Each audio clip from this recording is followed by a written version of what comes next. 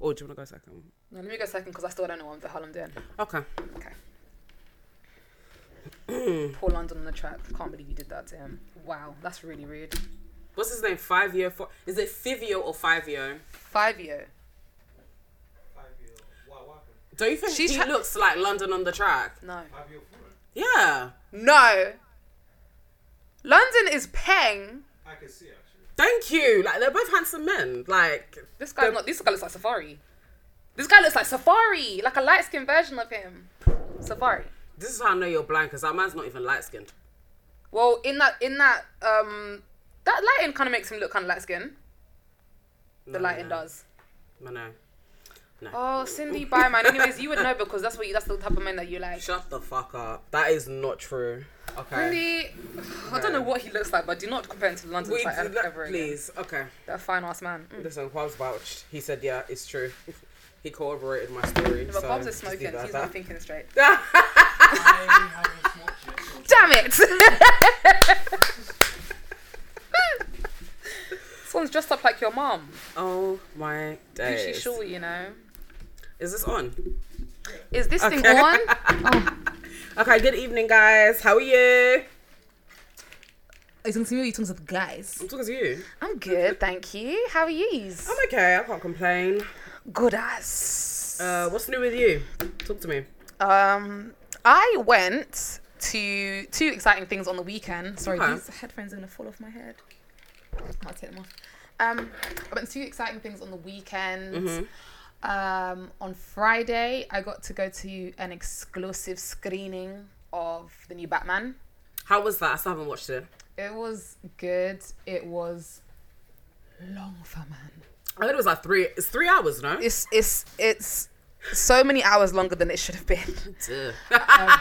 Like, it's that type of thing. But Yeah. it was a work perk, and they put us in this nice little part of the cinema called Royal Box in the Leicester Square Odeon. So it was like proper, like, you know, like Lux cinema. So you get to like chill out and put your feet up and have your little table with your drinks and everything. That sounds fun. Girl, what I did is I put my feet up, I drank my drink. I had a popcorn flavoured cocktail, fucking banging.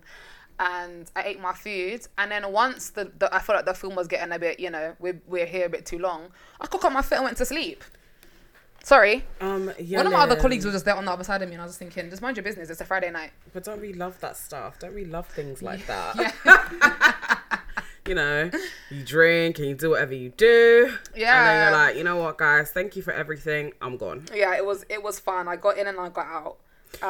That's good.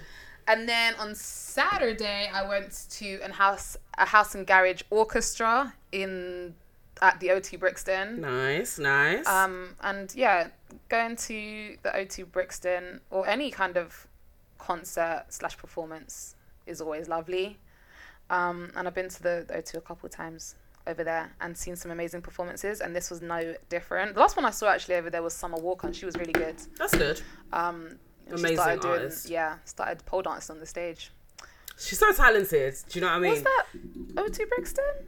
Oh God, I don't know. But it was somewhere I saw. I've never been to that Brixton. I've only been to the... What, Electric Ballroom? I don't know what we're talking about, but the O2... Oh, it's like another one. Oh, the big O2. Yeah. Yeah. Millennium Dome. You know, for many years, what was the purpose of that place? I don't know. Like, do you remember back in the day when it was literally just, there was no reason for that place? So I remember when it first launched. Yeah. And we were in there for a tour. I think my mum took us like for a family trip. Yeah. And all I can remember was like there was a body, like a big body, and then it had the organs and it was breathing. The heart like boom, boom, boom. You know what it reminds me of? Do you remember? Sorry, can't hold that thought. Do you remember that So Raven episode? Which one? When they have to go through like the big baby thing. Let me show you the visual. Carry on with that. Sorry. Okay, but yeah, no, I remember that, and I remember being scared for my life because I was like, "What the fuck is going on?" But so much was going on in that place. There was even a beach at one point. Exactly, but I remember getting you know, the little souvenirs, the Millennium Dome souvenirs and stuff like that. But then after, you're right, it didn't really have a purpose to it until, you know, they were like, you know what, this is big enough to have concerts and some shit in there. They should have done that from day dot. Like, they should have just done that from day dot, because what were we doing? I mean, Like, it was literally such... I mean, I guess it was supposed to be, like, the iconic building and it was, like, the new millennia and whatever, but... What was it before? What was the Millennium Dome before? Yeah. Hey, Siri. What was the Millennium... No. Try again. Cut it. Just cut that. Try again. Off. Hey, Siri. Oh, no. I'm just going to write, what was the Millennium Dome before? But anyways, it's been a crazy week. Sorry. It's fine. It was nothing. Okay. I forgot that. Remember, it was the Millennium Dome, and then they changed it to the O2 after. Yeah. So it just they just opened it. Oh, they opened it on New Year's Eve, 1999. Aww. Cute. When we were 5. Cute. Aww, 5-year-old morning sins. I'm surprised we didn't run into each other at the dome. So silly. Right. So silly. That's not from me. It's been a crazy week. Monet didn't ask me how my week was, so I'll just say. Sorry. I thought... It's been a crazy week for me, guys. Wow. She's gonna make me look... It's Can it make me look inconsiderate like that? It's fine. Cindy, how was your week? Thank you for asking. No, so but it was okay. It was fun. So for the past couple of months, I've kind of been getting prepared to do a couple of designs for Gysin. It took a lot of money. Amazing. Thank you. A lot of money, a lot of time, a lot of blood, sweat and tears. But finally, I've got like a new collection that's going to be added to my lingerie line, which has already been added. And I've decided to expand my business. Yay! Give you a little round of applause. Thank you. So, I am now Gysin Lingerie and Intimates, and I am selling more than just, the clothes, the sexy underwear and stuff like that. Now, I will be doing things like massages, vibrators, handcuffs, BDSM kits, whatever you crazy kids get up to behind closed doors, I'm not involved. But whatever you used to get intimate. Exactly.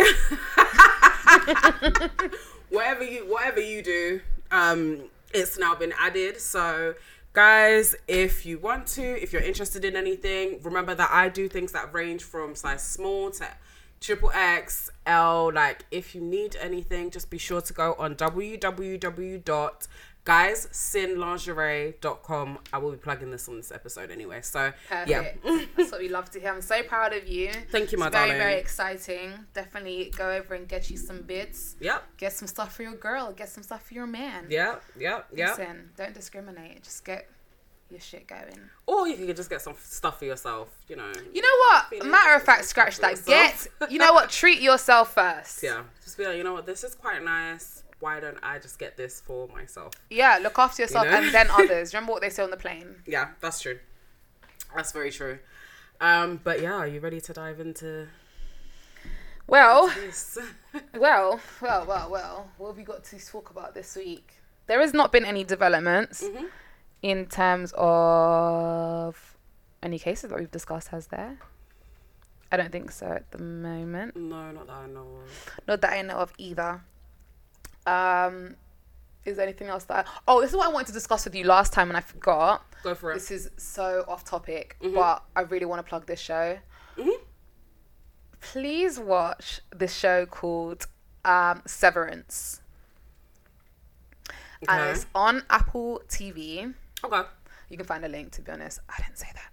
But you can go on there, and essentially what I'm going to tell you is the premise of the show is this. Your work life and your personal life are split into two.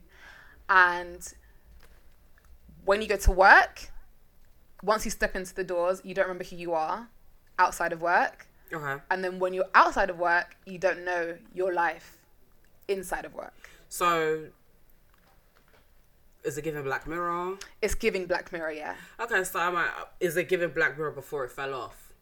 It's a good show. Okay. I'll give that a look. Show. It's a good show, and it starts going a bit like, damn, I didn't know we were going here, but okay. Watch it. let's discuss. I want to know your thoughts. I think I'm overdue an episode. I need to watch one. But please, Severance, I really want you to watch it, and I forgot to say it last time, so do. That's mine. Okay.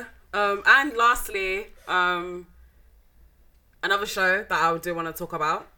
Worst roommate ever. Yeah. Okay, so we discussed this. I've only seen episode 1 and I fell asleep and it gave me nightmares. But it was about the old lady and I forgot her name, but you know her as Dorothea Puente. Yeah, so Dorothea Puente, I know of her, the case, I know of her as a person, but I don't know all the little like details and stuff. So I'm very excited to like rewatch the episode and the rest of the episodes and finish the whole series to find out like all the nitty gritty details and how people ended up having these people as roommates. So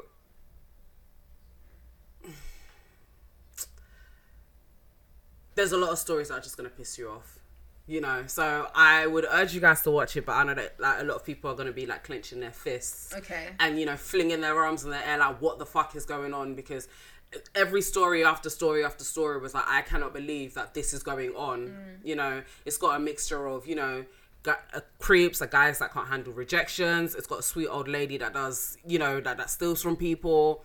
It's got another version of the Tinder swindler, and it's just got another version. Okay, it's really good. It's all like separate stories, and the last one is like pretty heartbreaking.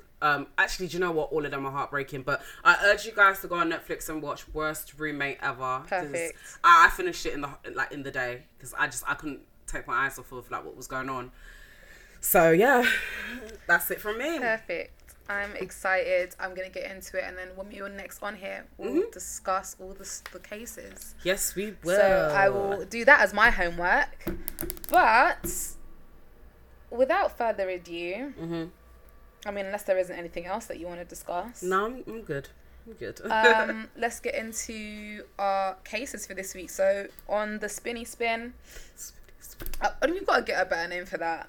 I like it. I mean, we're True Crime MC. Maybe we should call it the True Crime Turntable or something. Okay. No, we should. No, don't just let me come up with it, because you know me, I chat shit.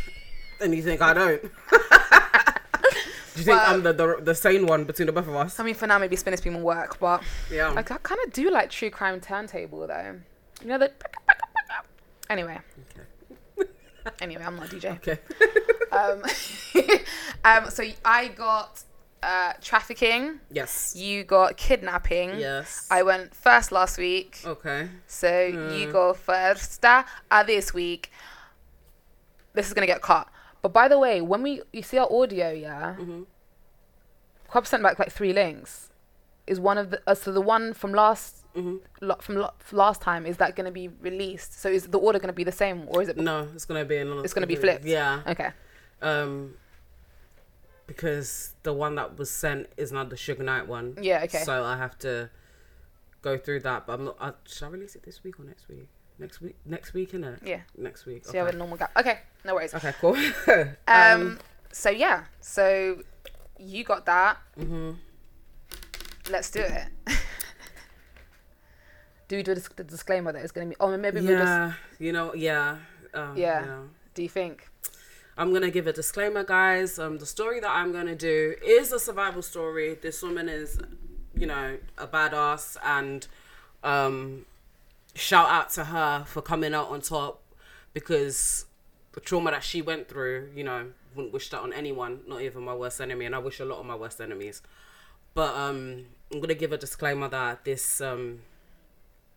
has a hint of paedophilia, torture, rape, but yeah, I just thought I should start with that. Okay. The sources that I got were from media.com, CrimeBeat, and our favorite, Wikipedia. Don't. I feel like I haven't said anything. I haven't. No, but you gave me that look. Like I pronounced it properly. Please, please. You got not today, please. I didn't give you a look. Yes, you did. Yes, you did. I did. Okay, so the victim is called Alicia Kazakovich. Okay. Hey, Alicia. And I just want to say that please forgive me if I say her surname wrong, because I mean no disrespect. Okay. But yeah. Alicia Kazakovich was born in 1988 to Charles and Mary Kazakovich. She has an older brother named Chuck. Mary was a stay-at-home mum for both of their children, while Charlie was a car salesperson. Alicia grew up in Crafton Heights, Pennsylvania, a Pittsburgh... Is it Pittsburgh or Pittsburgh? Pittsburgh. Okay. A Pittsburgh neighborhood. She has always described herself as an average teenager with few friends and a normal life. At the time of her abduction, she attended Carlinton Junior / Senior High School in Carnegie, Pennsylvania. Cindy, I'm sorry, guys. You're good. You're all good. I'm sorry. So the Kazakovich computer was in the family room of their home. It was meant to be accessible to Charles and Mary so that they could monitor Charles and Alicia's device usage. Kazakovich had corresponded online with the person that she assumed was a boy that was her age. Little did she know that this was actually Scott Tyree, a 38-year-old man who lived in Herndon, Virginia. Tyree often contacted her at night after her family had gone to sleep. So while, you know how parents were back in the day, the computer was in the living room, you know? Yeah. So what she would do, like a lot of us would do, but I wouldn't do that. I would be more or less on MySpace and Pixar. Oh God, I love the Pixar. Don't even get me started with my Bugs Bunny and all the chains that he had. Do you know what I mean? Like, so I would be on that stuff at night, but obviously, again, she assumed that she was talking to a guy her age, waiting until everyone went to bed because she knew that she'd be in trouble, and she knew that her time on the computer was monitored, and she was obviously talking to this guy that she thought, you know, was her age. So let's go into the perpetrator. Okay. Scott William Tyree was born in 1963 to Irma Tyree. He graduated from Westmore High School in 1981, married twice, had a 12-year-old daughter who was staying with him during the winter break and was sent back to her mother on the day of the kidnapping and was divorced at the time. His first wife, Sarah Tyree, said her husband was a classic long-haired computer guy. Sorry, that's a red flag to me. Why? A classic long-haired computer guy with an interest in science fiction and computer games. So the reason as to why I find that a red flag was, do you remember Shannon Matthews? The girl that, so her family were, you know. Ain't it her husband? The husband that's on Netflix? Shannon Matthews, no? No, so basically she was the girl that basically her family faked her abduction because they saw the amount of clout that... Oh, that was British. Yes. Yes. Was it? Well, it wasn't that the. Sorry, I might be thinking of a different case, but it wasn't that the, like you'd say, like the uncle, the stepdad was keeping her in the loft. Stepdad might have had something to do with it, but so did the mother. And both of them were like on TV and like, oh, Shannon, we're looking for you, but they knew that she was in the yard. She was hidden in a house not too far. That's basically. it. Yeah, I remember. The reason as to why I'm bringing that up is because when the detectives and the liaison officers used to go to the house, one thing that they seemed to have always noticed was that the mum's boyfriend was always on the computer. So, you know, when I see that he was just a long-haired computer guy, like he just never used to pay attention, he was just always on the computer. It was found after that he was looking at, you know, child porn. And then when you... In those situations, or in those particular situations, where the laptop is in the living room, don't you have shame? Like, it's the living room.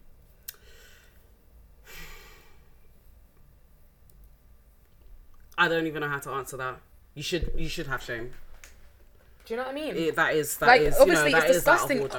It's disgusting as is, but like the fact that you can have the gall to be doing that in the living room is insane to me. Yeah. So when I heard that statement, when I was doing my research, I was just kind of like, you know, when you're just they try to make it seem like the person's docile and all I do is, you know, they keep themselves to themselves and they're just tapping away at the computer. Like, it's red flaggy to me. But then again, a lot of things are red flags to me. So, you know.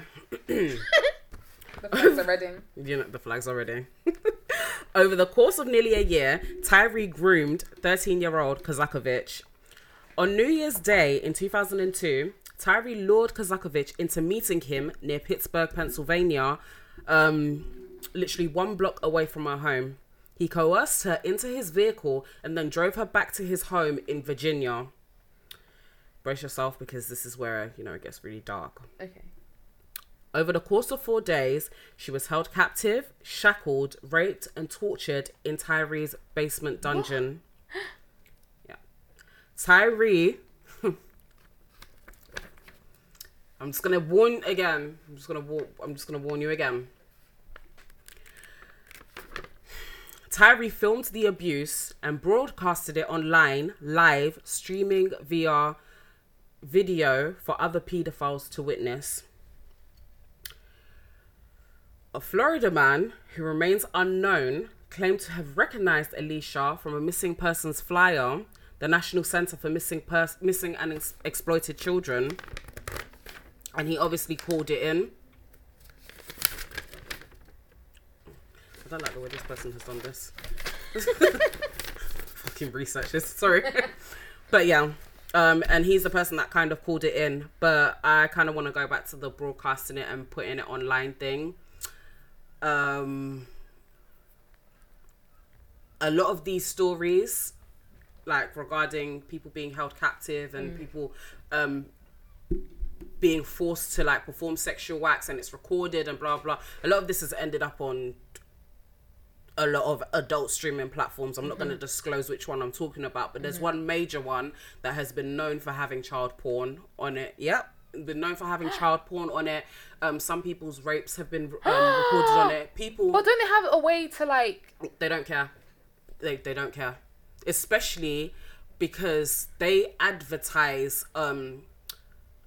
their scenarios in a certain way. Yeah. So obviously when you go onto these, like onto that website, there's a certain barely teen gets touched by this older guy, or guy fucks the stepdad, or do you know what I mean? Like, you know, like there's several things that are like kind of entice people to look into it. So if they're like, oh, schoolgirl gang banged by a whole bunch of men, like it's kind of luring those predators in. Do you understand what I'm saying? But obviously more time it will be people of concerning age that will be acting in those roles. Not always. A couple of years ago, there was a huge lawsuit against them because several women were... So there's this one woman that I remember reading her thread on Twitter that had to pretend to be a lawyer to contact... And she contacted this website and she was like, look, like, this is my client and she's told you several times to take this down because she was kidnapped and, you know, gang raped, and you've kept that on there. Another girl was trafficked, and the same thing happened with Alicia, where someone recognized the girl and was like, yo, I think I know where, you know, she is, but this is how I caught her. They don't care. It's all a profit. It's a business. There should definitely be a way that you should be able to vet these type of things. Like there has to be more stringent rules in place and more of a procedure to go through and like check out what's happening. Yeah. Because I would have assumed that those type of scenarios would, you know, say that in the headlines, but then it's all just obviously an act. I'm pretending you're a schoolgirl, but you're obviously not a schoolgirl or whatever. Or pretending you're a stepdad and you're obviously not a stepdad, whatever. Right. But to find out that, you know, a lot of these things have been put online and people have been going through things that they did not consent to, and then to have that out there, another kind of piece of consent being taken away from you, and like having that now being put into the public eye is disgusting. And there should definitely be like rules in place or something, or some sort of process in order to make sure that these things aren't happening, that like child porn isn't on such a mainstream site, or you know, like I don't know. No, I remember watching there's a show called Adult I will come back to Adult Entertainment, I think. It's on Netflix, and it's a British show, and it's about this woman who has a family and everything, but she's a porn star. Right. And I think even in that show, when they were like talking about the consent and like having to do it on like and just like, did you? Yeah, I watched it. Did you like it? Yeah, it was good. I always wanted to know how they live. Yeah. And I always knew that the kids would get bullied, so. Yeah, no, definitely. Of course you would. You're like, oh my god, what? Hey, Dave. Nah, man was enjoying to your mum last night. You know, that's embarrassing. Tell your mum to do more of the headshots. Like, That's not funny. Sorry. Oh yeah. Oh yeah. Hey, what? She. Because of porn stars, no one they can mold their own. Did she had like her own little line going because she was a popular porn star? Yeah, and she was like sell like you'd say like sell like No let's say way. for example like you sold like Gysin vibrators or something. Right. And like Ann Summers. Right. And had a kid. And like think about it wisely. And then your kid goes to school and they're like, what? What? It's your mom's vibrator, yeah. What? Yeah. I'm really for the kids, man. Because you know what? I'm gonna tell you something right now. The meanest people that you meet is on the playground. You know. Trust me. Like kids have no chill. Listen, there's some things that were said to me at school that every so often I'm like, oh, like you had a memory that it's not nice, and you kind of flinch. You kind of when I get those memories, it's like I still have. That's why I still carry like hold a grudge. You know, they'll be like, oh, Sydney, hi, long time. I'm like, don't come. Do you know? I'm like, don't. Like, bitch, I remember what you said on the 6th of January 1997. We don't go like that. Are you crazy? We don't go like that. Listen, sometimes I'll just be doing like la la la la la. Sometimes I do that, like I'll start like singing out loud or something to try and like take away the memory in my head. I'll be like la la la la la la la la. I just pulled that. There's a face that I literally just pulled it down when you were talking about cringy. I'm like, it's embarrassing. It's like you want to shiver. It's just awful. It is embarrassing, but sorry, just to land on a more serious note. When I was watching adult education, I'm gonna get the name for you in a second. Thank you. But I want to say adult education. Apologies if it is wrong. Really good show. When they were even just doing like the consenting process, it just didn't seem serious, and like you could tell that they didn't take it seriously. And there was a whole issue within the show, and if you ever do watch it, there is a whole issue about like highlighting consent and even how consent is portrayed and discussed within the industry and like the mental impact it has on porn stars especially. So yeah, it's a really cool show. Like I feel like overall I wouldn't have expected the show to be like that, and it's something that I probably wouldn't have watched before. But if they bring out another season, I will do. But yeah, just kind of interesting to see how consent is just bypassed, like even in the sex industry. And it's interesting for you to say that these kind of things are going on at really mainstream porn sites, because I mean, even in the actual, the actresses themselves, it's unlikely that they always have clear cut consent guidelines. I mean, I wouldn't I don't know. It's a grey area, because there are some adult stars that can say to you, look, I enjoy this industry. I've had so much fun. I've got my flowers. I'm so happy. Blah blah. I could do this with my eyes closed. But there are some stories that I've heard that are just so dark. And what you need to understand is that let's look at porn now as we're adults, and porn that we may have watched back in the day. And porn back in the day didn't have all of this aggression shit. Like, it didn't have all of the tying up and the slapping and it didn't have that. Back in the day, I don't know, maybe just a little bit more passionate. Maybe just a little bit. When you say back in the day, what kind of era are you thinking of? So maybe when we were, like, puberty. Like, well, when you were watching things that maybe you shouldn't have and stuff like that. Are you talking about, like, sex, etc.? Okay, let's use that. Okay. It was softcore porn, but now it's like you're feeding urges. Do you understand what I'm saying?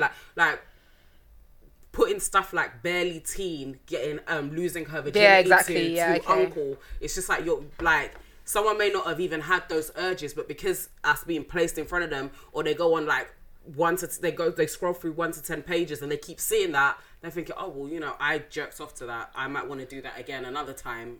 Like, you're not helping. You're not helping. Ew. But I heard a couple of years ago that there was a lawsuit behind this brand. I don't know what's going on with that. I might get back to you on that, but let's continue with this. That's crazy. And the show's called Adult Material, not Adult Education. Adult Material. Is it still on Netflix? I might watch it. It is on Netflix. Okay. Something to look out. Yeah. But to continue,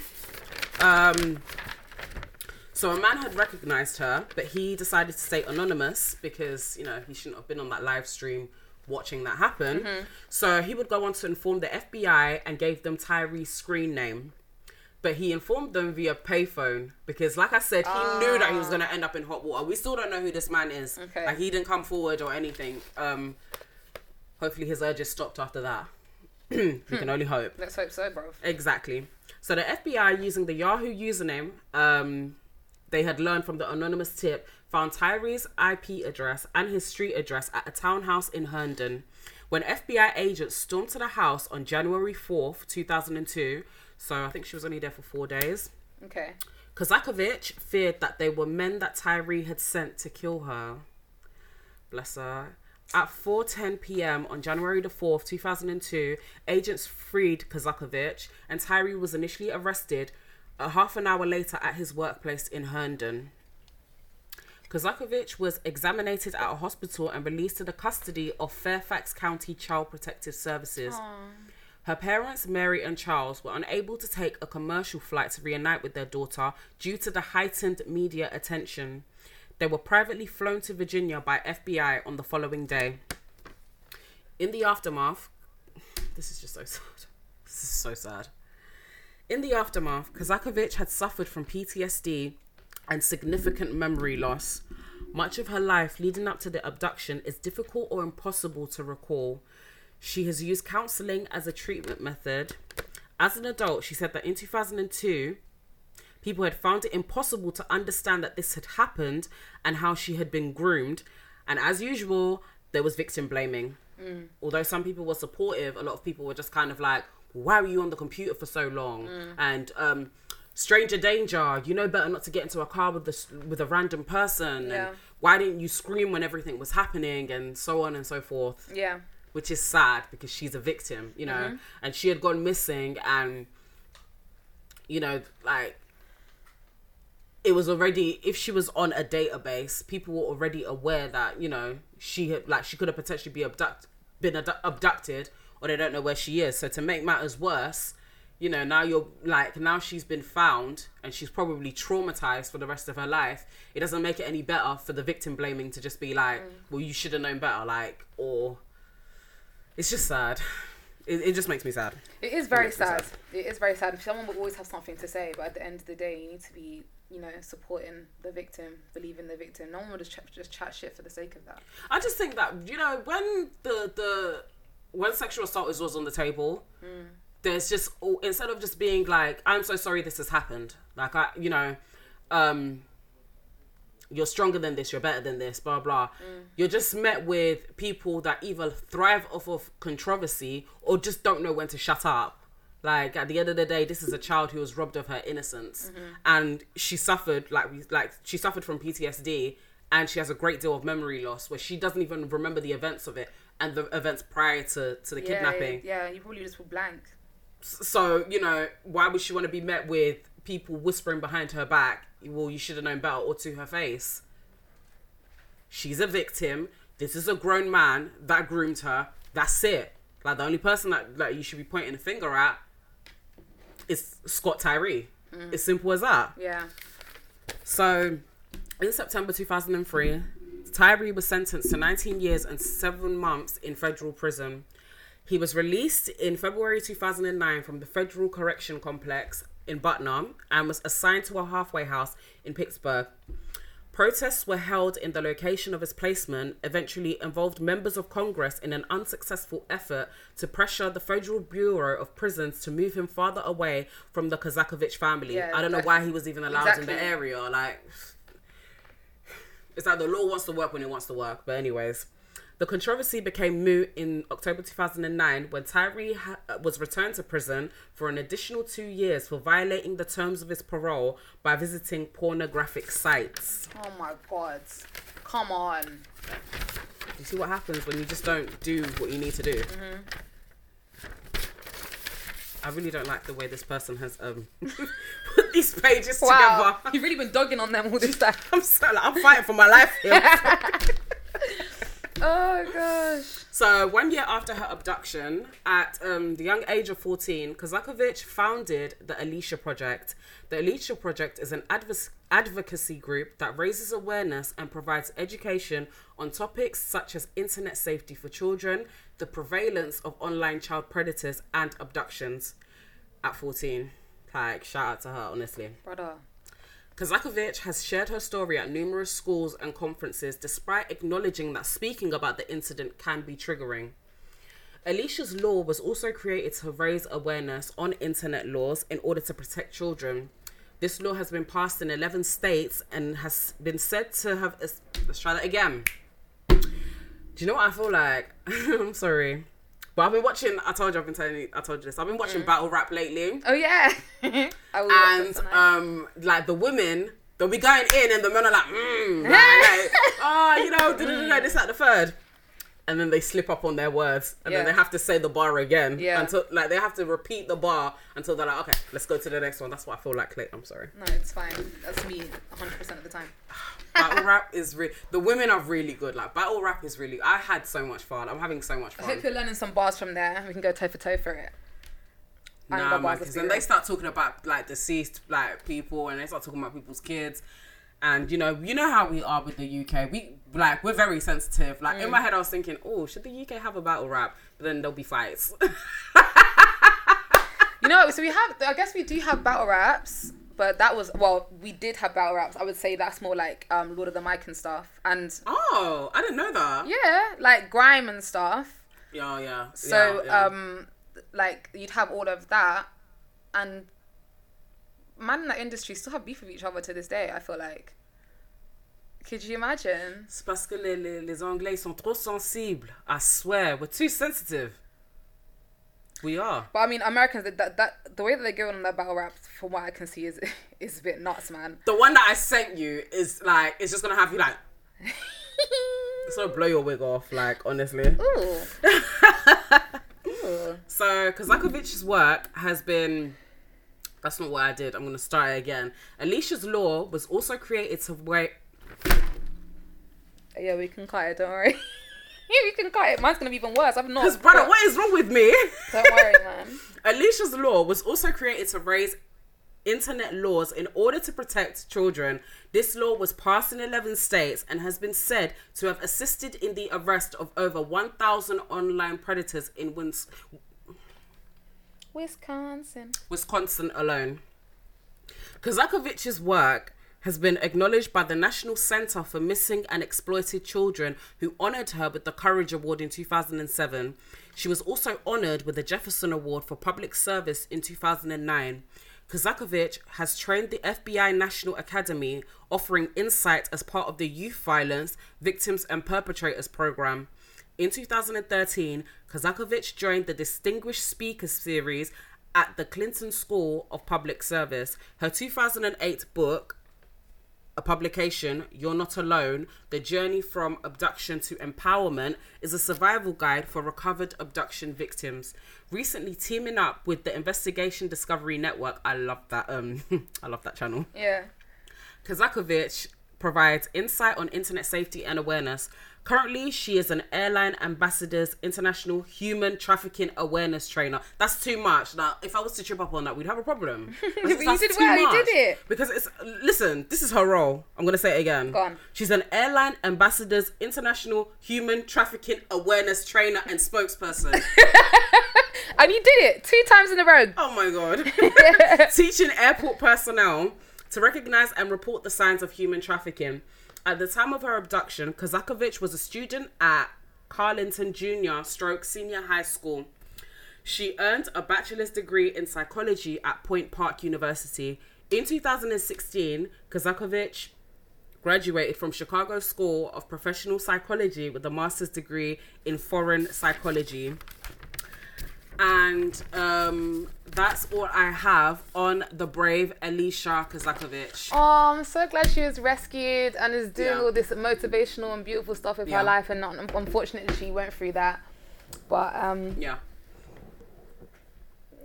some really positive stuff is happening. It's just unfortunate that she had to deal with such a horrible experience for that to happen. But I hope she's happy and she's living her best life. And no one deserves to go through that, man, like, at all. Yeah. It's just, to me, her story is just so sad. It makes me so sad, because no one should just have to endure that form of, like, that pain in any way, shape or form. You know, she was violated sexually, you know, and on top of that, she was violated because this was recorded and put on live. So on top of you being young and not even understanding what's going on, to add that you're not even offered the grace of like privacy. Like, it's just, it's sick. And I think what makes it worse is that the perpetrator was doing this for other people that had his urges as well. Like, it's just, it didn't help that he was bragging to people that, you know, he took her from her home. Like, he was literally bragging about what he was doing. But he got his 19 years and he's back in jail. I don't know. I mean, are you shocked? I mean, absolutely not. When you have something like that kind of, I'm going to call it an affliction. When you have an issue like that inside of you, I don't think it can be taken out. I don't think it can. Like, that can't be washed away. Like, you are just scum of the earth. That's the path that you decided to choose. I don't think you can be changed or redeemed, because, like, someone that is a predator or a paedophile, let's say that he goes through, let's say he goes to prison, yeah, and he's rehabilitated and he's like, you know what I did was foul and blah blah, this, that, the third. Let's say, Monet, you want to go on a date, and he turns around and he tells you, yeah, I used to be a paedophile. Also, for me anyways, like, there's no used to, personally. Exactly. Just give it, it's used to where? How can you used to be a paedophile, bro? Yeah. Like, get out of here. Get out. That is straight block and delete. Because do you know what? It just takes one. And also, I'll probably call the feds. I'm not even gonna lie to you. That's just so exactly. Like, to me, it's just like, no, you can fuck off, mate. That's the life that you decided to choose. You decided to really be scum, so you can go and be scum out of my face. Like, there's just no changing you. I don't want to be the one that can change you. You know, fuck off. I wouldn't want to be friends with you. I wouldn't want you in my church. Then again, there are a lot of paedophiles in the church, but that's a story for another day. I just wouldn't want you around me. You can fuck off, honestly. But that's the brave story of Alicia Kazakovich. And it's just so great to hear that she's doing so well for herself, helping so much people. Yeah. You know, and unfortunately, this is going to sound so bad, but some people's bad and sad stories are what brings awareness to others. You know, and she's being used as a vessel. She's being used as a person that could just, you know, bring the message out to other people that may be in the same predicament as her. But yeah, that's me done. That is awesome. Well, thank you so much, Sins. Thank you so much. And yeah, shout out to her. I hope that she continues to live a blessed and joyous and fulfilled life. Yeah. It can't be easy. I'm sure she still deals with all the trauma from that situation, but I hope that the joy that she has in her life. What was that? I am going to do something. Okay. No, I'm going to. So I got trafficking. I got human trafficking last time. And okay, so I'll just give you some context here. So essentially, I found it quite difficult to research this topic for a number of reasons. One is obviously very sensitive. It is. Two, there isn't a lot of, personally, from what I could find, there isn't a lot of like fleshed out full stories from beginning to end about a lot of people, where it's just solely sex trafficking. Right. You will often see, like, the research that I did, because some people out there, they probably can do deep dives and find ones, but I couldn't find specific ones like that, that didn't result in some other sort of crime, or like delve into another crime somehow. So, right. And I think because trafficking is so sensitive, I didn't kind of want to overshadow it with other like themes of crime, if that makes sense. So there was a lot of kidnapping ones, and unfortunately ones that have resolved in murder and stuff like that, and we can always come back to it, but I kind of wanted to focus more on the issue around human trafficking, and yeah, just kind of bring up a little bit, like a few stories, because some of the stories that I was looking at, they had they were really brief and vague, and it would be like child A went through this and stuff like that. So I wanted it to be in a bit more personal level, and to speak through a few of the stories that I've read up on, and we'll have a little discussion. But yeah, it won't be in my normal format as per usuals. So, You got any disclaimers or?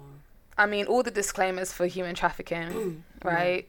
So you have, I mean, it's human trafficking. Yeah. So It's dark in itself. It's dark. It's the worst. Yeah, it just every time, and anything that involves this always makes me feel incredibly uncomfortable. It's just sad. It's anything to do with human trafficking, or sex trafficking, just makes me feel like it makes me want to jump out of my skin. It's mad, innit? Yeah. It's mad. Well, the floor is yours, babe. Yeah, so that's why I felt a bit weird with this one. And not to say that we shouldn't take, time with the rest of our cases and the rest of the themes that we cover, but I just feel like human trafficking it hit me different. Yeah. So I hope I don't get this one for a while again, because it's just I a lot. don't get this one either. It's a lot. It is a lot. Yeah. And yeah, of course we do a lot of murders and a lot of awful things, like the unforgivable, but it's just seeing some of these things is a lot, and I'll tell you why. So I'm going to come back to one specific story. We're going to leave her to the end. Okay. But I thought it would be interesting to think about the different types of human trafficking. Okay. We also have drug trafficking on the spinny spin, but that was separate. So this is just human trafficking. And from what I understand, there's two types in terms of, two main types I've noticed a lot. And that's like sex trafficking. Obviously you're being trafficked to be a sex slave, essentially. And then you also have like labor trafficking. Yeah. So you're like forced to work. It's modern day slavery. Right. And then you're just basically being paid for peanuts, and you're being, threatened. Yeah, you might as well just not be paid, essentially. Basically. Yeah. Yeah. So there's a website. It's called Exodus Road, and they are a organization that sets out to take action against trafficking. Okay. And this is particularly focused within the US, but I wanted to just touch on some different cases around labor trafficking first, and then we'll kind of go into the sex trafficking. So we have one story. This focuses on a man named Raymundo, and sadly he was trafficked on a California farm. And what I find interesting about these type of stories is, and you'll hear one of the victims like speak about this as I kind of read her story, but people often assume this is like a third world country issue. Yes. Yes. Yeah, and it's most definitely not, actually. And I read up on this. The US is the most consuming country when it comes to human trafficking. So that's disgusting. Yeah, the US. The US has done anyway. You know what? Let me not. That's disgusting. Do you, because this is gonna sound so naive of me. I know that trafficking is an issue. I know it's an issue, but sometimes I can tend to be naive, and it's like I've seen it in a film or I've heard it in a case that happened in the 80s. It doesn't really happen. But when I found out how big it was here in the UK, I was like, this is fucked, because it happens in small towns here. It happens in care homes. It happens in like so many places that you wouldn't expect it. So I was like, the UK is already fucked. So I was like, that's fucked. But now you're telling me that the US has the largest issue there. That's please. It just makes my heart so heavy. But sorry, carry on. It is extremely sad. Yeah. And you and I have spoken about it before. We've always watched like little documentaries, and we discussed earlier the fact that we both watched some documentaries on BBC Three. On BBC Three, who do documentaries very well, in my opinion. They do. The documentaries that I tend to be interested in. I just feel like they're just super relevant and quite informative and snappy. But the BBC Three documentary called Three Girls was a lot to watch. That's obviously from a UK perspective. We live in the UK, but that was about three girls that were sex trafficked up north. I want to say it was in Bolton. No. Rotherham. Okay. So, something beginning with an R, and again, if we've got it wrong, I do deeply apologise. Rochdale. Rochdale. So that was about the Rochdale child sex abuse ring. And that was like that happened within Greater Manchester, Rochdale, as you discussed. Mm-hmm. But we can come back to that. But essentially, that's why I find it interesting that a lot of people think that this is like a third world country issue, because you just heard me speak about these young girls going through the Rochdale child sex abuse ring within the UK. Mm-hmm. And that was in 2012. Yeah, we can come back to that. Take your And time, Raymondo was in... Sorry, it doesn't actually say when this happened to him. But this is a very modern picture. So I would say within the last 10 years or so. Sorry, I just can't see when this article was written. Oh, sorry. This was actually written June 21st, 21. Oh. So, very recent. So the reason why Raymondo was trafficked to a California farm was sadly, and this is what I noticed was a pattern with a lot of these cases, people trying to leave South America, particularly Mexico, taking out loans and taking out, borrowing money from others in order to get the necessary money and resources to access the US, and then owing that money back. With interest. Yes. This is always like that with these people. But carry on, babe. So he took out a loan to pay for a visa to travel from Mexico and then to work on a farm in California. Right. So that was all agreed. But then when he arrived on the farm, the person that was supposed to be his boss there said, hey, actually, we're going to pay you, and this is going to be enough to pay off your visa. Once your visa's paid, you're all good. Right. But of course, once he got there, he worked a lot less than he was initially promised. He didn't get the full kind of 40 hours a week pay. And he was trapped there indefinitely because, again, like you mentioned earlier, you don't get paid a lot, if anything. It's modern day slavery. The idea is not, you're not supposed to leave. Right? They're trying to keep you there for as long as they can, while they can. And they're scary people, yeah. and you don't know the law, and Yeah. So that's, it's leaving your home country to move to another country is already traumatic enough as it is. Yeah. The stress of having to take out a loan to do so is a lot. But then trying to pay back this loan for taking out, so trying to pay back this loan by working on a farm, and then to find out that you're stuck on this farm because what you're getting paid is not enough to pay the loan, and the whole reason why you're there is heartbreaking. The conditions are terrible. It's not obviously what you expect at all. And he is trapped on this farm, and he shares a single room with, guess how many other people? I'm going to say 10, but I know you're going to surprise me. No. That's my final answer. I don't know. I give up. 34. Oh my goodness. He was promised that his work was going to be worth $11.10 an hour. And that would be for 40 hours per week, right? And so he actually initially paid 10,000 pesos, which is how much? 10,000 peso.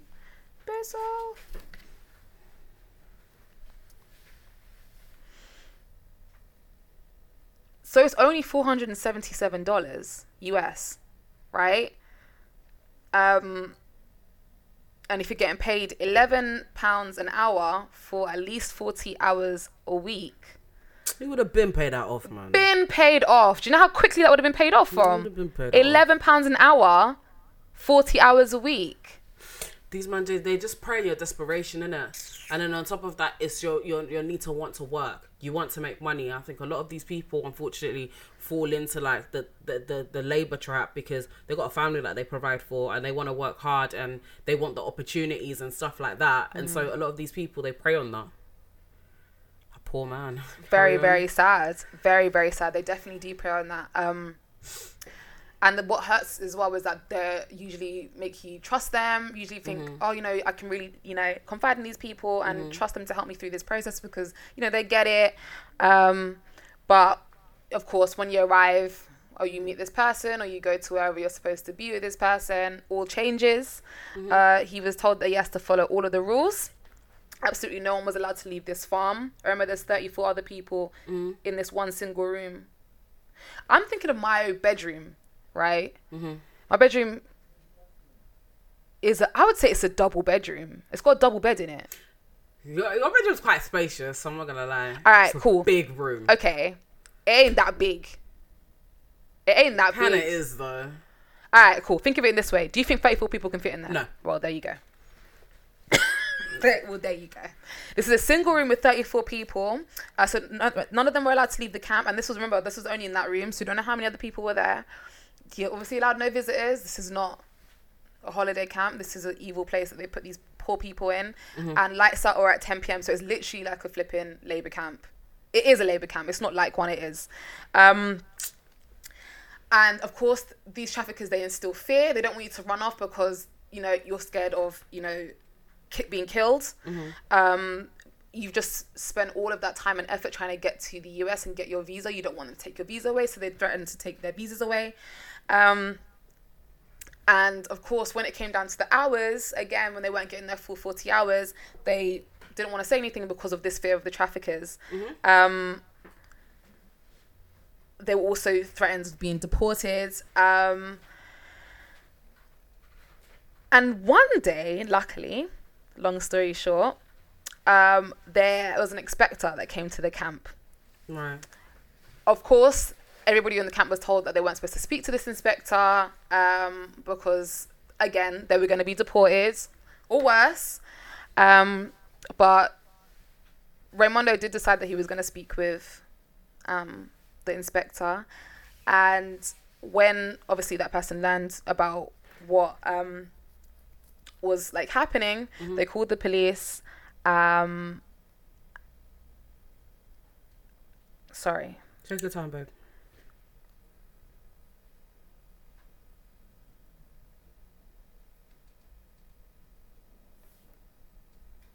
Sorry. Okay.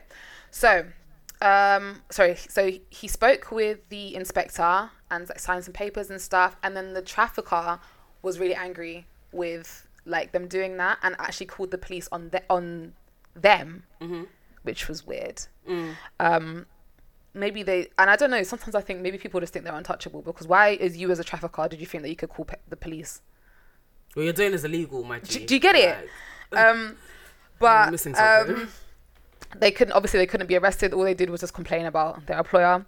And through that experience, Raimundo just like actually started realizing how he was being manipulated and how he was being exploited by the traffickers in the situation. And he was able to find a way to leave the farm, which I mean, a lot of people don't get the opportunity to do. They don't. And now he happily works for another farm where he's very happy and he's welcome.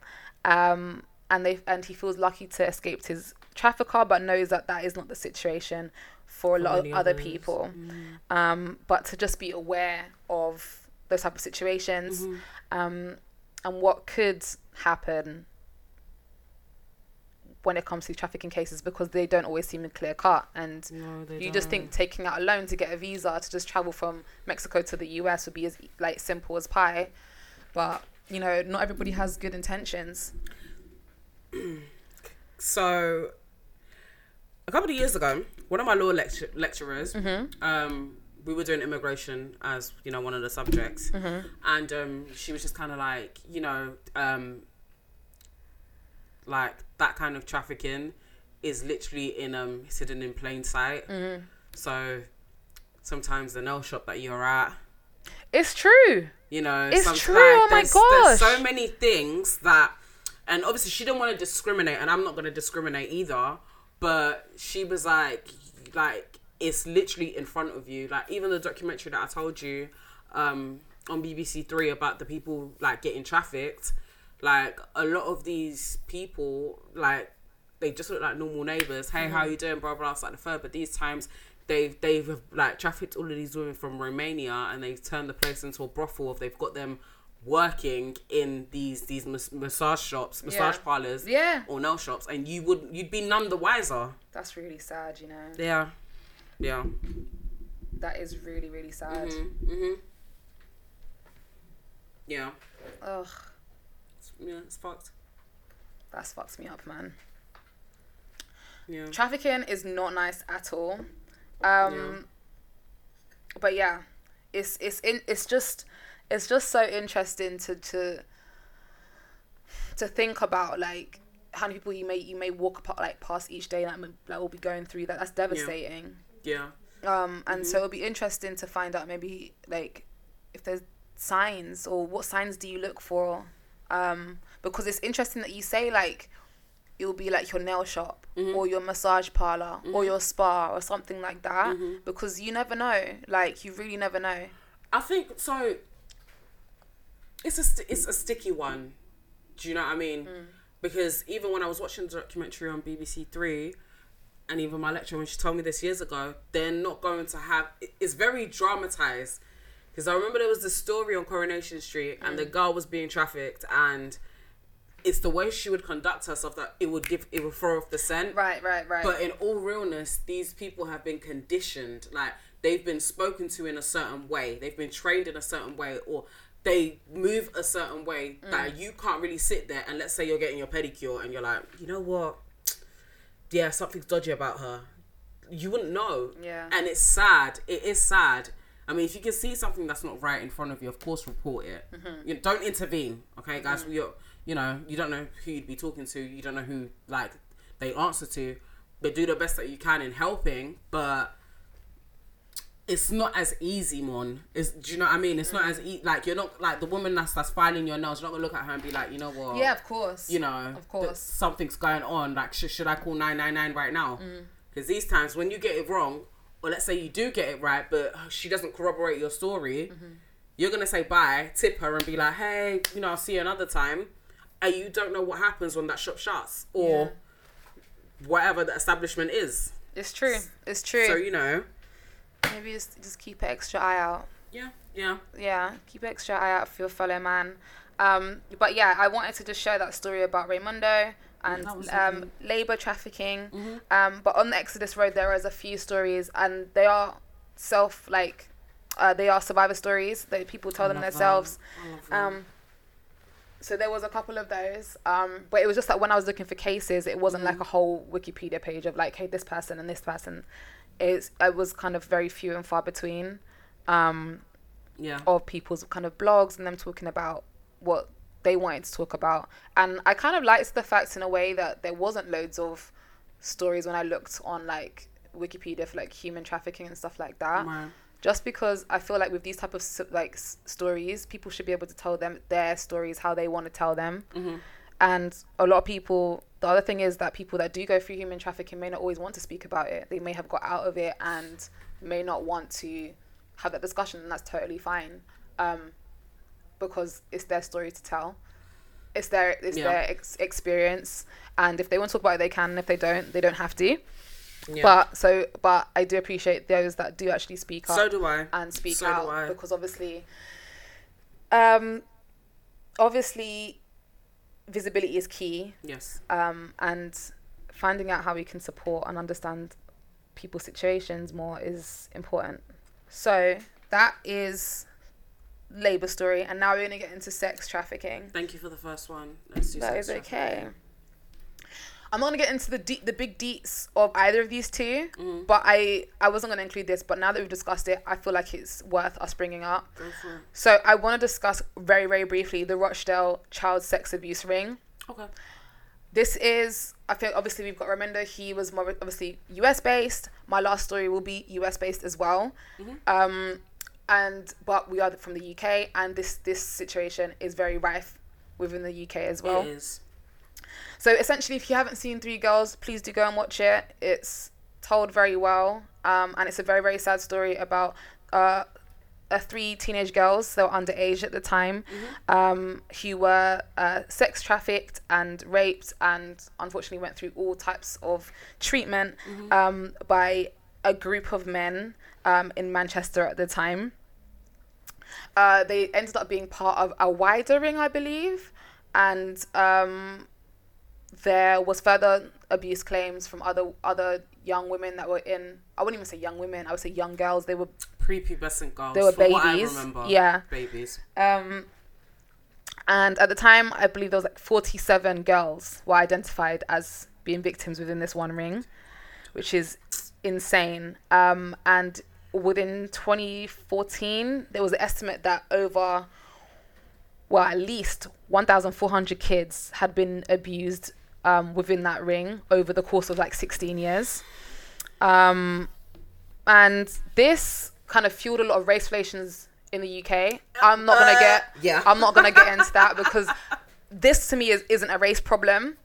This is a disgusting problem. Yeah, it's a disgusting problem. So I don't want to fuel that. I don't think it's down to anybody's race. I think anybody can be a disgusting person. And yeah, I'm not gonna kind of play into that. To chime in on that, I think I understand what you're saying, because on Twitter we are met with thousands of trolls that are clearly, EDL supporters that target, men of colour and say, well, they come into this country and, they do this to our daughters and blah, blah, it's like the third. Let me tell you something here. There is bad in every religion, every race, like every creed, everything. Most do you definitely. understand what I'm saying? Because I'll tell you right now, not every paedophile is a man of colour. Yep. So, Roy Whiting that abducted and killed Sarah Payne, that was a white man. So when I see these trolls that are kind of like, oh, you need to get out of our country because this is what you do and blah, blah, it's like the third. It shouldn't be about that. What it should be about is these victims have been rescued, and who you should be mad at are the people, because from what you're telling me with the Rochdale thing, a lot of these girls came forward. There was that health worker that had a whole case. I remember she had a whole case that was like, look, so we're having these issues, these girls getting pregnant, catching STDs, they're taking contraception, what's going on with this? And it was overlooked and ignored. So what annoyed me with this was that because the perpetrators were men of colour, that's where all the rage came from, and the rage should really come from authorities that had this information sitting on their desk since the 90s, by the way, and the early noughties, and didn't do shit about it. That's where the anger and the rage should be at, not like I understand, yes, it should be, you should have some form of anger towards the perpetrators, but it shouldn't be like this could have all been avoided. You're exactly right. And I think so you're referring to the health worker Sarah Rowbotham. Yeah. She reported these crimes to the police. Like you said, way back. But in 2014, the police decided that they weren't going to pursue anything, and that they were just useless kind of allegations. And of course, once everything came out in March of 2015, Greater Manchester Police did apologise, obviously for its failure to investigate the child exploitation ring, and more of the allegations that were raised from as early as like 2007, 2008. Yeah, it is insane. And so I think that's who we need to, like you said, need to be focusing on. I mean, for the context of this story, they were predominantly Pakistani men, and the victims were predominantly young white girls. White women. So it did. Sorry, I keep calling Yeah, them women. I know. Apologies. It's weird, isn't it? Because they are girls, they're babies. But yeah, there was this obviously sparked a lot of racial tension. Right. As it often does. But like you said, I think we do need to be focusing on who's actually had the chance to kind of stop this earlier. And also these kind of things can happen in any, race, creed, religion, country, region, anything. Thank you. And so that's what we need to be focusing on. So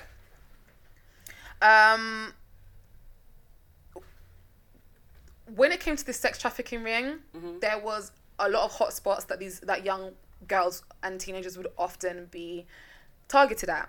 Right. And then these were called honeypot locations, I think. Okay. Now, a honeypot location is a spot where you'd see a lot of teenagers hanging around. So think about when you finish school and you go to a chicken shop, And now when I think back to it, and again when I was younger, too many men were hanging around those chicken shops. Let me Grown tell you ass man. something. Can Anyway. I tell you something, yeah? So, speaking of trafficking, yeah, you know when the Epstein thing came out, there was like this article that came out and it went viral on Twitter, and you know Black Twitter is not serious. Yeah. And it was basically Ghislaine Maxwell and Jeffrey Epstein, when they were speaking to these victims, they were like, make sure you don't bring back black girls. Oh, wow. So when you say stuff like these honey pot spots or honey hot spots or whatever you said, excuse me, all I can sit there and think of is that we used to chill in these chicken and chip shops, and thank God racism works, and they were looking at us and saying, let's go and grab those girls. Do you know what I mean? Oh my God. I'm fine with that. I'm fine with So that. the one time racism works in your favour. Yeah, like when it was like when that came out, that Epstein said that, oh, we thank God, please. Do Like, you know what I mean? Jesus Like, Christ, man. Like, but yeah, like these, like it's the reason that's why I brought that up is because when you're talking about this trafficking ring that you're talking about, I remember watching a couple of the clips from Three Girls and just seeing these young girls hanging around outside chicken and chip shops, and I saw myself in that, and oh God, I'm just thankful that nobody just came and approached me and gave me free pizzas or free whatever. It's yeah. like, thank God they looked at me and said nope, and kept it moving. And I think what you're saying is really interesting because, well, I mean, as we know, the victims were often recruited not by the grown men. Even if they were in the area, they were often recruited by other young people, as this often happens. The victims were often from, you know, poorer backgrounds, had dysfunctional Families and stuff, and would oftentimes, as we used to be as kids, we'd be congregating outside in a certain area, whether that be takeaway shops or I don't know, sweet shops. You know the story. The shopping centres, the list goes on. Do you get it? Yeah. I was in two chicken chip shops, man. 2 for 2s, if you know, you know. Sam's. I'm glad you got that one.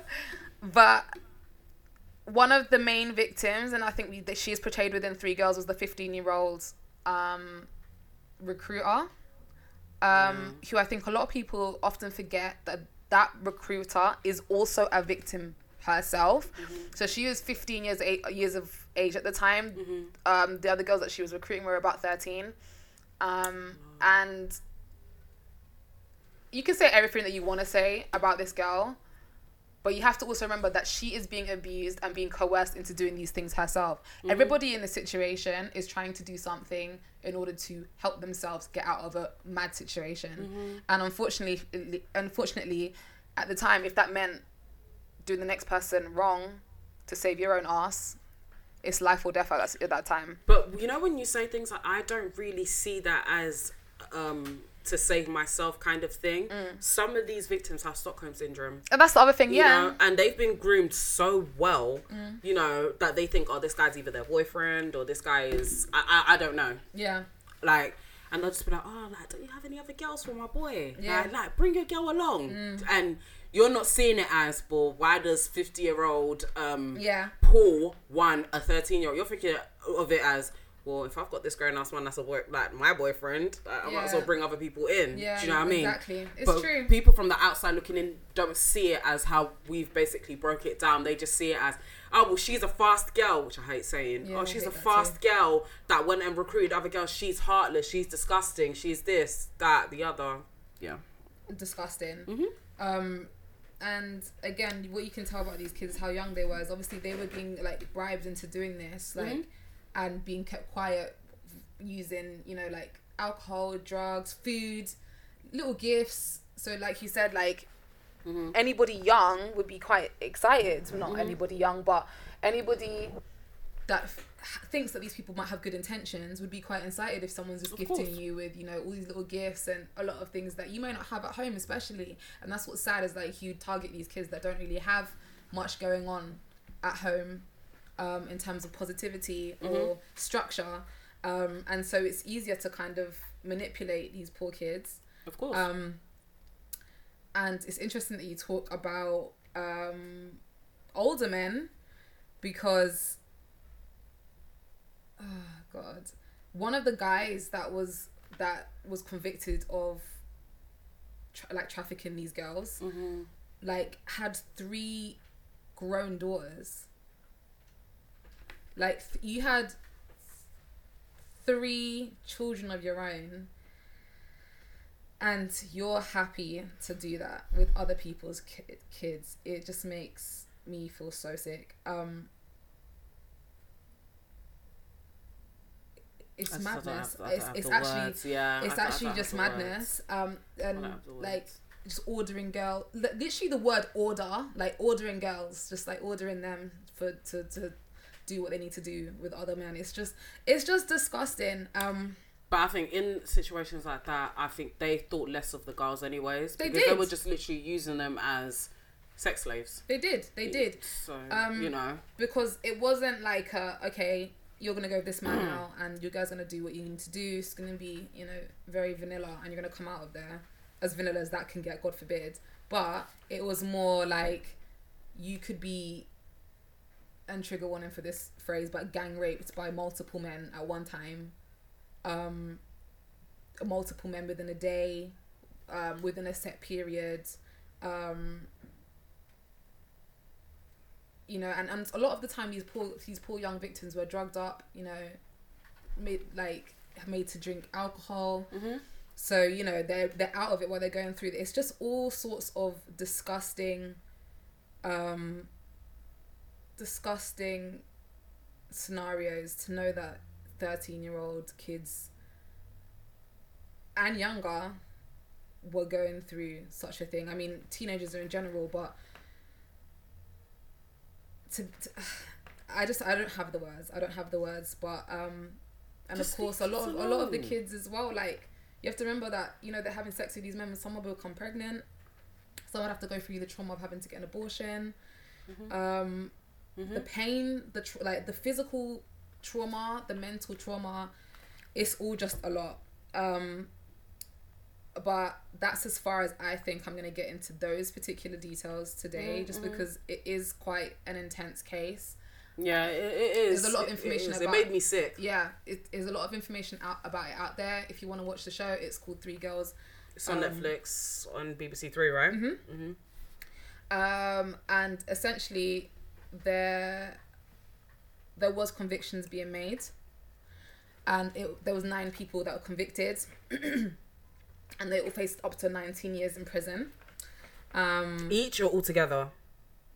No, some received more than others. So one man, Shabir Ahmed, he received the longest sentence. He got 19 years for rape, aiding and abetting rape and sexual assault, trafficking for sexual exploitation, and conspiracy to engage in sexual activity with children.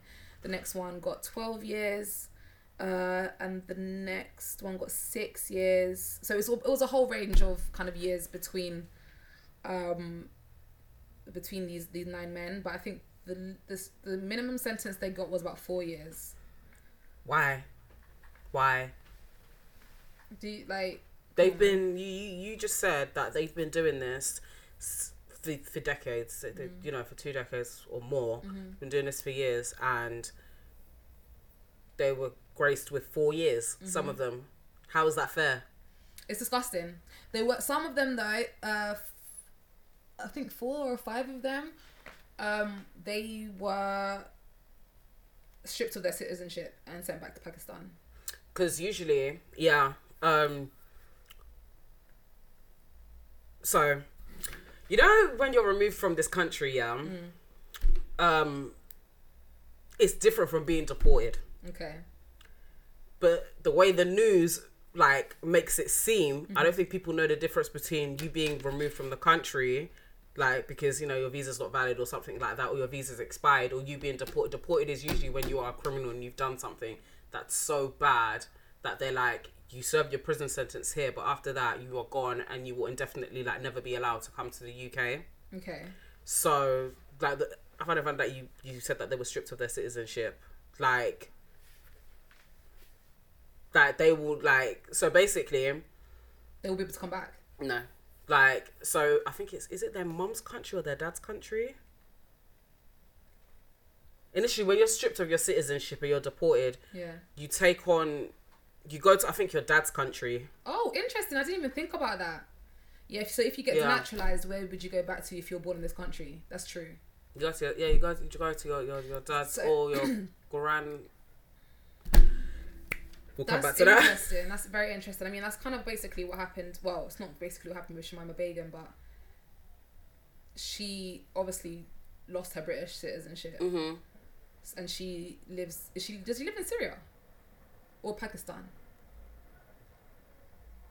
I wouldn't know. I wouldn't know. I don't know. I actually don't want to. I actually don't want to speculate on that. Yeah, I wouldn't know. But with her, it's an ongoing battle. Yeah. Because she's currently stateless and stuff like that. Yeah. But it's a bit of a grey area for her. It is mad. It's madness. That crazy. Situation is crazy as well. But I think the whole idea said that the whole idea of having your whole citizenship stripped is nuts. Imagine like if I got my citizenship stripped, like to go to the Caribbean. As much as it's your home away from home, it's not your home. So to have your citizenship stripped is nuts. However, if you do effery, in my opinion, bun you lot, man. If it's like, yeah, do you know what I mean? Like, because especially if you've been, so in the UK, it's usually if you've been sentenced. Oh, look at me getting into my lawyer bag. Hey. If you've been sentenced for like 4+ years and the crime is crazy, the crime is bad, you are stripped and you are deported. Like, and you can't go back and argue and say, well, I'm born here at the end of the day. Like, the UK tend to be really strict. When they get rid of you, they want you gone. Yeah. It doesn't matter if you were born in Newham General Hospital. Like, they want you gone. It's true. So, yeah, I think a lot of people do get the deported and removed thing twisted, basically. Okay. Well, in Shamima Begum's case, I can't recall the country that she has to currently live in. My apologies. And I don't want to get it wrong. But she's currently stateless, is my understanding. Yes. Following, was it last summer or something? Wow, she's still in Bethnal Green. That's nuts. I wanna say something. What is it? But I want it to be my opinion. So, c'est mon avis. Okay. My opinion. Okay. Not. I'm not trying to be controversial or anything like that. Really? I'm a controversial bitch, but I'm here to say I'm not trying to be controversial this time. Okay. But what she did was an act of terrorism. I agree with that 100%. But she was 14, 15 when she travelled. Yeah. With her little friends. Yeah. And she wasn't stopped at the airport. Nobody questioned why this 15-year-old, had no assistance and no one to attend to her, and she left. Like, and it was okay. Like, but she was groomed. Yeah, I agree. But I had funny feelings about this initially, but I think upon like much reflection, even like through a lot of the debates that were happening when this case was, in the thick of it at the time, it's actually very true.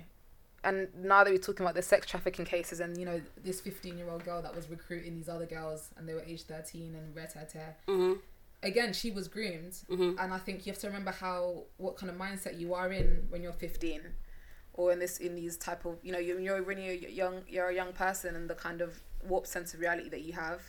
And to add on top of that, like if you're being groomed, it's sad. It is sad. I do believe she was being groomed. I don't think she should have lost her citizenship. However,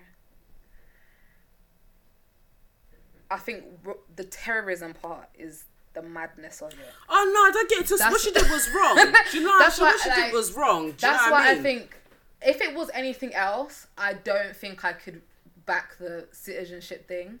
But I think it's basically treason, no? If you've conspired to be a terrorist against your own country, your home country. That's probably why the Home Office was like, Midag, I'm sorry, but you're gonna have to get up out of here. But it's not just that. So what you need to understand is that when you are another colour, another race in this country, Come on. You cannot. Oh, no. Do you know what? Fuck it. Yeah. Now that Brexit has happened, it's not just that now. Like, because now this affects EEA countries as well. You commit something, that is like dangerous or crazy or whatever, you will be stripped of that. You will actually be stripped of your citizenship. Like that whole, well, I got a Burgundy passport or well, I was born here doesn't work. It does not work. And they're itching to do that, which is why that legislation that Priti Patel did, it was probably like a taster when everyone was sparking all of these debates about Shamima Begum. Like, and everyone's like, yeah, she needs to fuck off and like everyone was in their EDL bag. Everyone. Yeah, I'm not gonna lie, I was. Exactly. That's so now I'm thinking, so you know, just a reminder, guys, that you could be made stateless as well, so on your permission. You know? The thing is on this situation is, all jokes aside, right?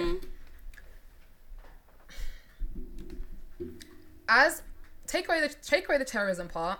As a young girl that was groomed and, you know, brainwashed into believing in certain ideologies, picking up herself and not really realizing the magnitude of the situation that she was in, I don't believe that she should have got her citizenship taken away. On top of that, especially as a woman of colour, it is quite scary, because Shamima Begum is also a fellow woman of colour, and to see how the UK government can take your citizenship away just like that is incredibly scary. And like you said, the taster that Priti Patel is giving us is like, well, if she, like, anyone can get it, basically. Anyone can get it. And like everyone was literally, it's like everyone banded. Have you seen that meme, of the blood and the crip? Yeah. And then they've got the red bandana and the blue bandana, and they tied it together and they're holding it. Yeah. That was basically the whole of the UK when that story broke out. And I'm pretty sure that, the Tories were sitting back there and were like, you know what? So now we can do this behind their backs, and they can't do anything because they were okay with it. It's a bit scary how everybody was fast to be like, yeah, get her out.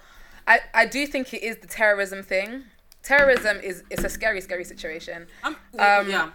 But what's wrong is, listen, I'm not educated enough in that field to make too many judgments on her. I do hope that she lives her best life, and lives her best life. Bro, she's lost her citizenship. Like, what else? Come on, man. And unfortunately, she's lost her kids. She's lost her children. Like, she's lost family members. Like, the girl suffered now, man. Come on, man. Like, so I think, to me, regarding terrorism, I'm never gonna be for that. I'm never gonna be for that. Like, because keep my passport on file. You're so silly. I'm not down for the terrorism thing, you get me? No, but I'll never be for that, because a lot of people like to play God. Yeah. Do you know what I mean? And like, I can understand your frustration with the West, or I can understand, you feel that you are violated and stuff like that. But the people that are getting caught in that crossfire are innocent people. Yeah, exactly. Do you know what I mean? Like, with a lot of the incidents that have happened in acts of terror, is this literally a normal person that was probably crossing the road and they lost their lives? That's not fair. It's not. So, just like the situation at the moment with Ukraine, many innocent civilians losing their lives over a fight that is not their fight. Exactly. It's not sad. Exactly. That's not right. It's not fair. So to me, I will never be for that. But again, this is a young woman that, was chatting to a guy that she shouldn't have been chatting to, that packed her bags, grabbed her passport and went to somewhere that she shouldn't have been going. And this is the end result of it. That, like, it's just, to me, it's a horrible situation. But again, like you said, I hope that she finds some form of solace, and she's sitting somewhere and she takes a deep, long think into, maybe I shouldn't have gotten involved in this. But again, like we've spoken about, at 15, you can't expect a kid to just have it like that, because how many other 15-year-olds have sat there and, made decisions that people would consider stupid, but people have been like, but but she was young though. Listen, and that's the thing. She was young. I think that's why I try to think about myself at 15, and girl, I was a mess. So who am I to sit there and judge anybody? I mean, I was mature, but I was also dumb as shit. Yeah, I hope that she's learnt her lesson and she can continue to live her best life. I really do, because she's been through a lot. But off that topic, I wanted to wrap up my final part. Sorry, it's okay. Because I was like, oh, you've gone to a different subject now, which is great. But I'm sure we'll come back to terrorism at some point in this pod. Is that a part of the spinny spin? Let's check if it's part of the spinny spin list. It is. It's part of the spinning spin list. Okay. But the final kind of area that I wanted to get into is also the idea of victim blaming. Yeah. And I think it's something that you've spoken about today. We've spoken about a lot, and especially when it comes to trafficking and sex abuse, it's something that happens a lot of the time. Yes. So I wanted to quickly just read you the scenario. I'm gonna pre-warn you that I'm always gonna side with the victim, always. So I'm always gonna side with the victim until I'm proven wrong. Yes. I'm not too proud to say sorry. If I was wrong, I'll be like, you know what, I apologize. Yeah. But I never want to be on the wrong side of that. Exactly. So carry on. So this is the scenario of Elizabeth Frazier. Again, it's okay. I'm gonna get into it. Again, it's a very top line, but just to kind of explain to you how far, in my opinion, victim blaming could go. So, Elizabeth Frazier is a self-proclaimed human trafficking, sex trafficking victim. Okay. Not self-proclaimed. She's a survivor. She's come out and said she's a human trafficking victim. So Elizabeth Frazier says that her abuse happened for 20 years. The first kind of incident that she can remember her sexual abuse taking place was when she was about 4 years old. And she would repeatedly go through sexual violence and trauma for the majority of her life, and even up until she was married. She went through it for so long that when she was growing up, she actually thought she was having a normal childhood, right? So you go home to your family, whatever happens behind closed doors happens behind closed doors, and then you see your friends and you go to school and whatever, and you think that that's what everybody's doing. Right. So essentially in this situation, Elizabeth Frazier states that her parents are the ones that sold her into sex trafficking from the age of 4. And that's why I said she thinks she had a normal childhood, because she thought this is what everybody does. You're gonna have to excuse me. If I do go quiet and silent, you're just gonna have to give me about 5 or 10 minutes, because things like this are incredibly triggering. Yeah, it's hard to talk about, so I'm gonna try not to. Please don't take no, offense. it's fine. I'm like, what? But that's why I knew touching on this particular subject was gonna be very, very touchy for a lot of people. Yeah, it's hard for us to even discuss. So that's why I'm trying to keep it very top line. Again, information is out there. If you want to find out more, it is there. Google is your friend. But yeah. She alleges that she was always told that how much she was loved and cared for, and how much her family and her parents cared about her. But of course, then, like we discussed earlier, when it comes to the fear that your trafficker is instilling in you, it's kind of like, okay, you want to tell people about that? Okay, we don't love you anymore. Oh, you want to do that? Okay, we're going to abandon you. And okay, so now you use it. So take away Raimundo's visa that he was being threatened to being taken away. Now you've got your parents' love being threatened to take away from you. Of course, now she's grown into a teenager. She's gone through all the trauma that you can imagine. And obviously, what a lot comes with that is your depression and anxiety, self-harm and whatnot. Because a lot of the time what people would do, and this is just one kind of route, is a lot of people will self-harm because they want to take control back over their own bodies, back over their own pain. And it's sad that she went through that, but a lot of the time it's because she wasn't able to cope with what she was dealing with, and the reality of these things that were happening. Of course, after a while, you kind of figure out that this is not a normal life, and that your friends aren't going through the same thing. This isn't a normal childhood that I've lived. And I guess the idea of the fact that it's supposed to be your parents to do that for you is really messed up. Apparently, this spanned into her marriage and also into after having her first child. And there's a plethora of podcasts and YouTube videos that you can look at about Elizabeth Fraser and her telling her own story. But like I said, very triggering, so I won't get into everything. But she was able to access therapy. She met a wonderful man. She got married, and she lives happily now. She owns the site called Hero Bands. That there are a lot of they're kind of like survivor bands where they've got, you know, really motivational messages and words and slogans on them, and also cover up her scars on her arms, and just kind of reminds people what they have overcome. Things like, you know, strong or survivor or warrior, those kind of like really nice strong words to wear.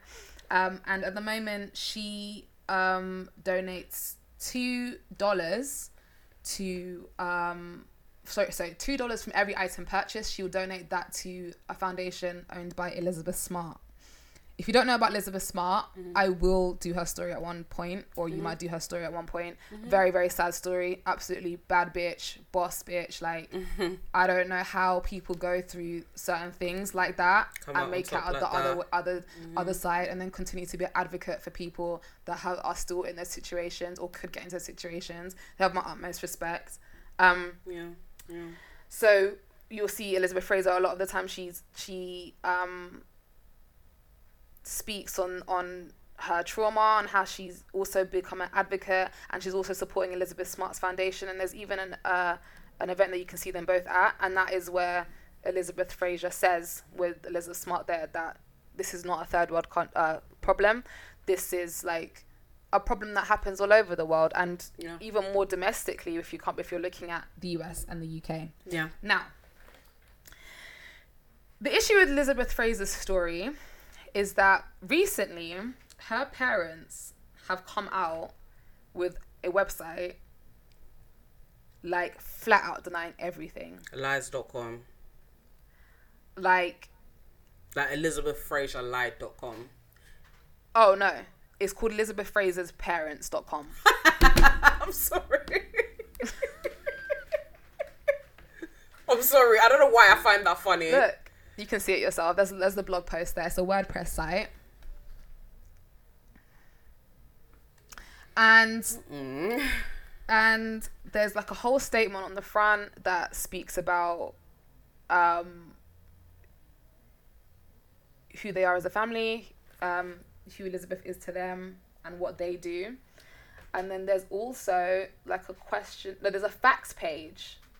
There's a facts page that has Elizabeth allegations and then the corresponding facts that they allege. Girl, bye.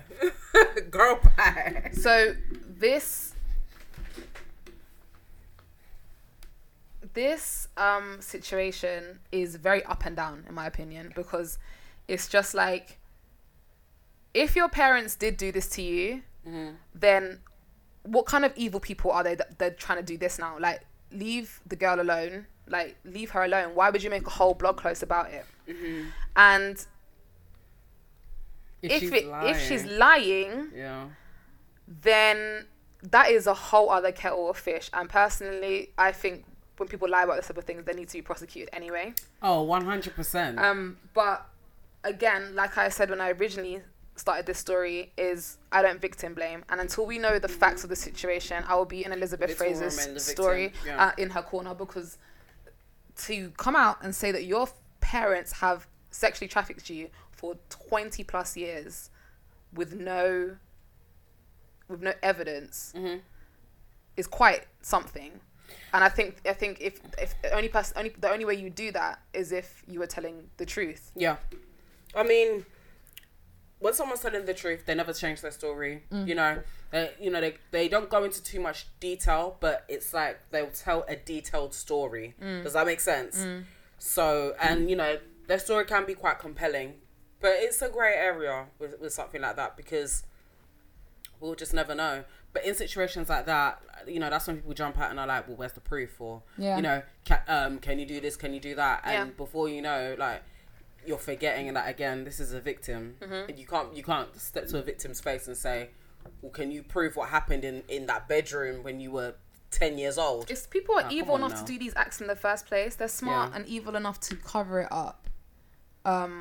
especially when this person's, you remember, Elizabeth Fraser's not dead. There's not like DNA evidence, you know, for you to, a forensic team to come in and do, you know, all this forensic work on their house, whatever. And even if they did, that's her childhood home. So it's kind of hard for them to do it that way. And I just think, what kind of evidence do you need? Unless she's lying. But that's a whole other situation. But I just found it quite crazy. I mean, this has only been very recent, which is why I wanted to bring it up. Like, literally in the space of a year or so, not even a year yet, maybe like August or July, they've made this website and clearly put a lot of effort into it to, you know, claim their innocence.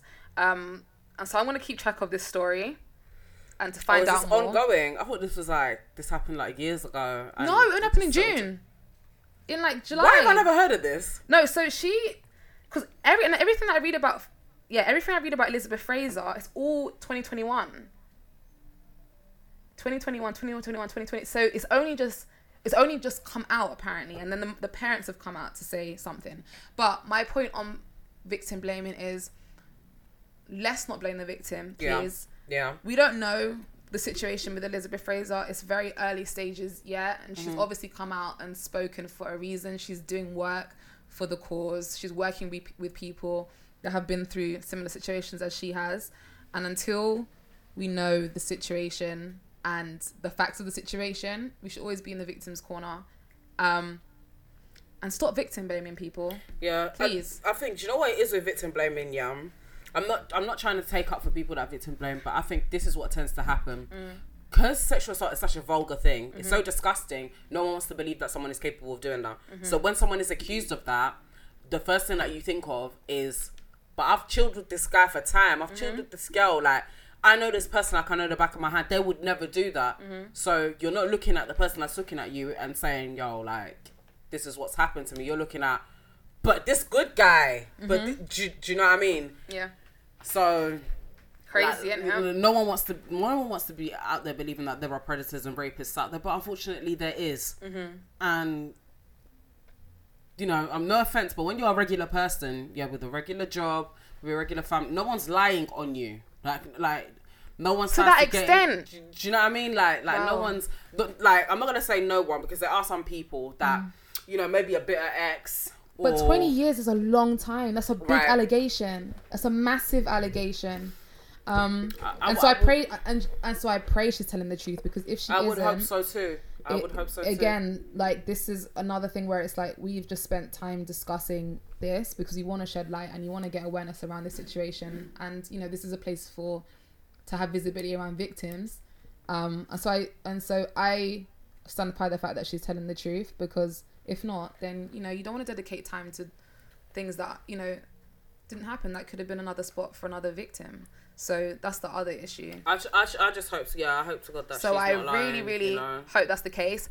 I understand from what I've read that is the case. I mean, she's been on numerous podcasts, YouTube channels, all these different things. And I think at present, all you can continue to do is support her and support the causes and support other people that are going through the same type of thing. And yeah, I mean, just because our parents have come out and said something doesn't mean anything. And if they are lying, more importantly, then they need to be found out and sent under the jail. But 100. To wrap this up, because this was apart from our three girls story, there wasn't much UK focus. So just from a UK perspective, because we are based in the UK, it happens at home. We discussed that it happens at home. And so there is the National Crime Agency that also has modern slavery and human trafficking information. And if you suspect that anybody you know is going through any forced servitude, labour, sex trafficking, human trafficking, then obviously you have the police, I was going to say 911. I was like, what country am I in? 999 or 101, or the modern slavery helpline is 0800 try that again. The modern slavery helpline is on 0800 012 1700. And that Thanks is for that us covering human trafficking. Very, very intense theme that I think I'd rather take a step back from next time. So it's the same with mine. Yeah. It was quite a heavy and intense episode. But, It was, and we will be sure to add the trigger warnings. Yes. We'll be sure to add the helplines that you gave us out. Thank you Yep. for that. Thank you for telling that story. Again, Thank you no for one wants to listening. really do the job, but someone's got to do it. So thank you for Someone's telling that got to story. do it. Oh my god, my voice is really going. Right, so as per usual, you know what time it is? I will not be participating in the spin. What? Because I will not be telling the story next week. Why? And I won't be telling the story next week because I've managed to get a guest for the show. Hey! So, this is the last that you guys are going to hear from me for a long time. But yeah.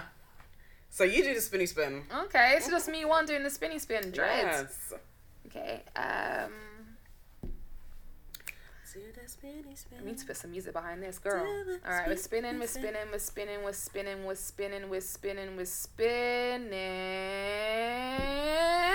Okay, I got it. arson. Okay. Not what I was expecting. Do you want to go or? No, you know what? Good? Arson. It's a bit tame. This has been a heavy episode, and I think episode. well, you never know if I mean, arson could result in a plethora of things, but hopefully it's just not as intense as human trafficking. But I did just also want to say the sources for my coverage on human trafficking are fightthenewdrug.org, Exodus Road. Apologies. Oh my god, my voice. Wow. Oh no. Oh wow. I should laugh. Wow, sorry. Oh no. Oh, wow. unseenuk.org and the nationalcrimeagency.gov.uk. And those are my sources. I'm missing one. Oh, and Deseret News. I don't know what that is, but thank you so much, Deseret. And that is me done human trafficking. I've got arson next week, next episode. You've got a guest next episode. Yes, so I it should do. be very exciting. It's gonna be lit. It is gonna be lit. It's gonna be lit. But yeah. But this has been True Crime MC. Thank you guys so much. Thank you guys. And we shall see you next time. Thanks again. Bye. Bye.